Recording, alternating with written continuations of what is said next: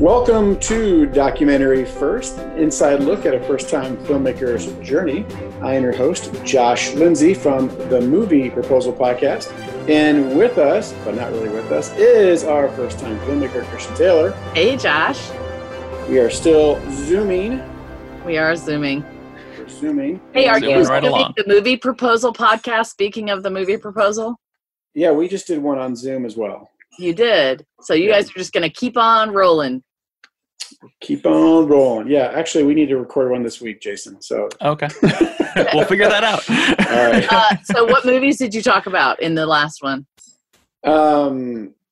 Well, speaking of Movie Proposal, Jason, who's on the Movie Proposal, is with us. So hello, Jason Rugg. Hello. Hi, Hello. Jake. What did we do last time?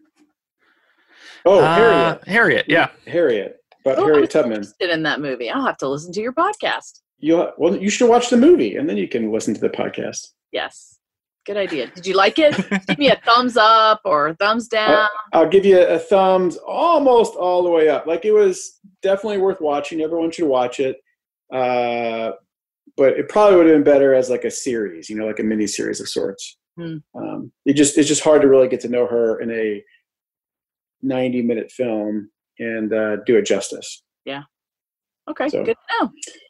But today we're not talking about Harriet or the Movie Proposal. We're talking about The Girl Who Wore Freedom and its first-time filmmaker who had some French people living with her who are no longer living with you. Oh, How did you? know. So What sad about that. I was surprised they're no longer with you because I didn't Yes. think they could leave. I was surprised too. I actually thought that they were going to be here, I don't know, indefinitely. I was kind of hoping that was the case. They had a visa to the end of April, and so they were safe here. We got back from South Carolina. I think we were pretty nervous. I didn't talk about how we got back, but I canceled my flight and didn't fly, and then drove home with Flavia and Thomas. And so one of the things that was the most difficult during that time was the day that I got there, the morning of the 13th, I found out that my mom had a stroke. Oh no! And, no. Yeah, it was a horrible, horrible thing. My mom is super young. Like, she looks and acts 50, very physical. And she just had a stroke. So she was paralyzed on the left side of her body, and she has been in the hospital for the last 2 weeks. So I wanted to see her. So I canceled my flight. We rode with Flavia and Thomas to Tennessee, McMinnville, Tennessee, where my mom lives. And I got to see her for 3 hours, and then they locked the hospital down. So that was super hard.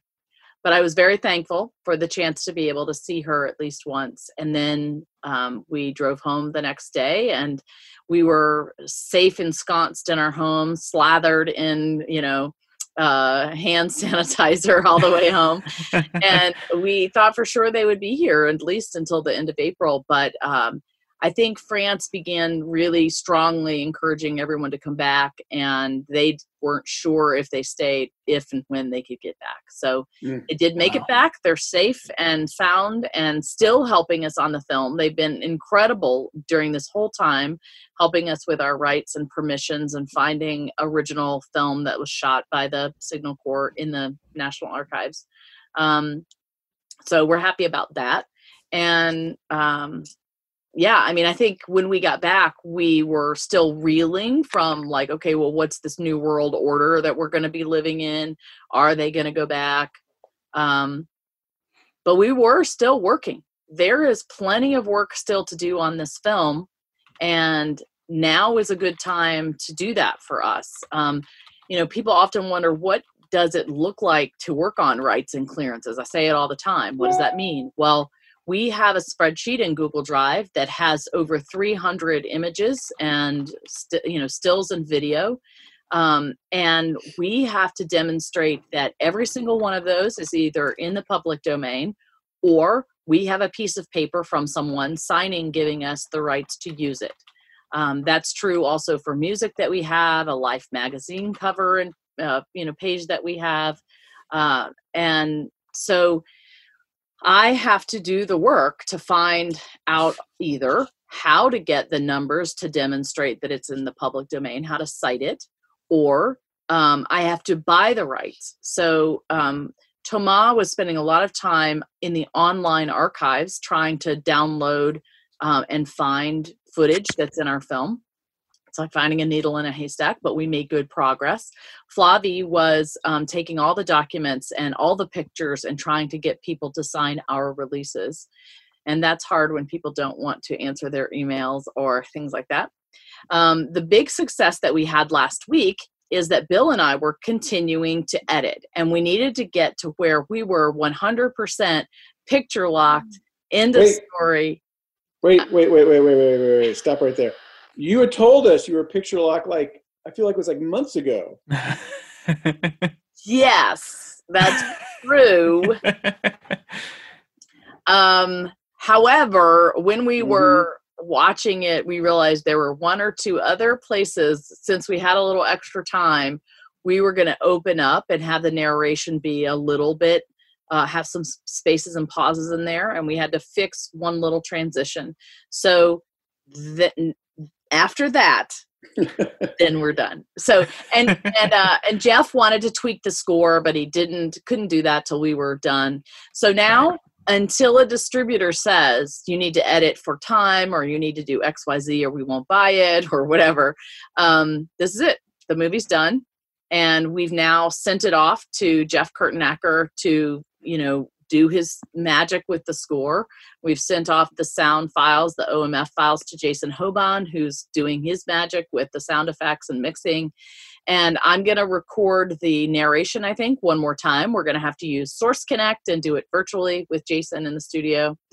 And we're also going to be sending off the film to, I think, a guy, Rodney Williams in Nashville, to do color correction for us. So we've made a lot of progress this past week in terms of actually finishing the film and our rights. I was able to get the rights to 2 of our photos from the Imperial War Museum in England. I had to pay $200 for those for a 5-year use. And then I had to track down and find, there's one photo in our film of these kids hiding in a ditch. It's this beautiful photo. And I knew it was kids in a ditch in England, but I just didn't know how in the world I was going to find that. But I ended up finding the library that it exists in. I was able to get rights for a 5-year use for that, which was like around $200 as well. Can I ask a question? Explain the 5-year use. What happens in 5 years? Then you have to renew the license. So we just at this point are getting film festival licenses because it's all we can afford. So we want to be able to show it in all these film festivals without being in trouble. So we got a 5-year license for those to show those all over the world. When we get distribution, we will have to get licenses for other uses, depending on where it's going to show and how long of a license they will give. Okay. Thanks. Gotcha. All right. And so in the rights Bible, then are you saying that we only have the rights for film festival usage, and then if a distributor buys it, then they have to go buy additional rights, or how do you do that? Well, so first, until a distributor buys it, they understand that I'm trying to get someone to buy it, but I need to show it. And so they charge me a really low rate for a short time usage.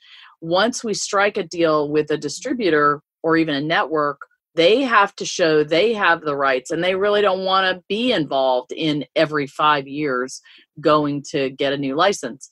So they prefer having licenses that are worldwide use in perpetuity, meaning you can use it all over the world for however long you want.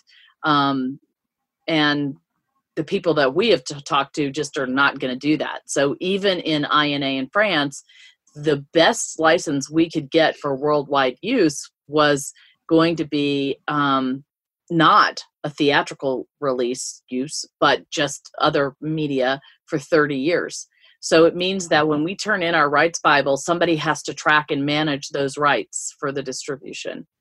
We will probably always have to be involved in that as well, because I don't anticipate selling this so that someone else owns it. I anticipate licensing the film so that a distributor can license it to end users. Okay. But I don't know. Remember, I'm a first-time filmmaker. I'm just figuring it out as I go along. It's the wild. All right. Wow. So you're making progress on the rights, and so that's going, like, percentage wise. How much more do you have to go, do you think? Great question. I think we're 1/3 there. I sort of tracked it the other day, and 1/3 of everything is cleared. The other 1/3 is people that we know who are going to give us the rights, but haven't actually given us the paperwork that says you can use this. So 2/3 of things I feel pretty confident about. The other third, I think we have about 20 video clips that we have to clear. And then we have a lot more photos, but most of them are in the National Archives. But getting the photos and showing that they are Signal Corps or, they're United States images has been the most challenging because they're not digitized. So I'm going to have to hire an archivist in College Park, Maryland, to help me with that part. Wow. So yeah. Well, at least you know what you got to do. That's yeah. half of it. There's a path to victory. We do have a path. Yes. We do have a path. The biggest thing that's in our way now is just the funding. So the other thing that we did this week is we did apply for a small business relief loan from the government, because we are one of those small businesses that is severely affected by this downturn or this, plague, because now people are holding on to their money as they should. And that means that we just don't have any way to get our, ball across the goal line. So hopefully we're going to apply for, we did apply for a small business loan. They are at 4% and you have 30 years to pay it back. Holy cow. Yeah, it's really favorable. Yeah, that's not bad. So I think the process for that is we fill out paperwork and they call us and interview us, and I don't know what happens after that. We'll have to see. So, all right. So I'll what? be posted on that. All right. So Flavie and Tomas are home. You're working on rights and clearances. You got about a third to go. You're stuck at home because of COVID-19. The score is about to be wrapped up. Color. And you're waiting to hear back from film festivals. We're just kind of sitting here waiting for the gate to open so you can just get to these film festivals, right? Yeah, I'm so excited. I really hope we get in. I'm very anxious. We were accepted to the Beach Cities International Film Festival next April. So what that taught me was, I think I said before, they can accept you into the film festival at any point. So I check every day, wondering, did we get in? And so I'm just very anxious. April 2021 or this April? No, next April 2021. Yeah. Okay. Wow. So, yeah. That's the one in California, right? Yeah. So at least we know we're going to be at Right. one. Wait, but aren't you also in Michael Moore's? We were asked to submit and given a waiver. Okay. So we're not an official selection. After, giving you a waiver, inviting you to submit, lets you know they're really interested and they want to see what you've got to show. And that film festival's invite only, right? Yeah. Yeah. So that was a big deal for us. Very that's interesting. in July. That's in July. So I don't know if that will even happen. We lost Josh. Oh, sorry. My low on battery. I'm back though. Can you see me? Yes. Yeah. Right. So it's very exciting. We're waiting every day. I think what's going to be interesting is to find out what's going to happen in our industry. It's changing all the deliverables for everybody because the industry has completely come to a halt. There really is no production other than pre-production and post-production work that can be done virtually. And so it's changing, with all the movie theaters being shut down as well, all the release dates of all the major films, everything's just being pushed back. The release dates, the production dates, the festival dates. So we have no idea how that's going to impact the industry as a whole or how it's going to impact us. We don't know. And the other thing is that you're looking at an audience now that's really hungry for content because they have nothing. They're quarantined. They're sitting at home. They have nothing to do. So it's actually... It could be a good thing. We're going to help a little bit. I think next week I started production on a 3D audio radio theater project. Ooh, that's and cool. it's about a 10 minutes of The Princess and the Goblin by George MacDonald. So I think we're going to put that out there, just let people listen and see what they think, and at least to give them something to think about. And we're continuing to put up new little videos. So we're creating some of our own little new content as we can and trying to give people a little joy while they're stuck at home. Very cool. Sounds good. Well, my dog just stole my son's shoe and ran outside. So this might be a good place to take a break. I think but there's more to come from Documentary First for sure. And everybody, please interact with us on social media. If you have any spare change to throw our way, we'd be most grateful. And please pass on the word to others. Just share our trailers and our content and get the word out. Sounds good. Well, hey, everyone. Thanks for listening to Documentary First, where we believe everyone has a story to tell, and you can be the one to tell it. Thanks, everybody. Bye. Bye. Thank you for listening to Documentary First. We really appreciate your partnership with us. We can't do any of this without you, so thank you so much for listening, for donating, and for following along on our journey. If you are able to make a donation this week, we really would appreciate it. We are supported by donors who give us $100 or less, so anything helps. Also, if you're able to share the news about the Girl Who Wore Freedom with your friends and family, please do that on Instagram, Facebook, Twitter, or email, and sign up for our newsletter at normandystories.com.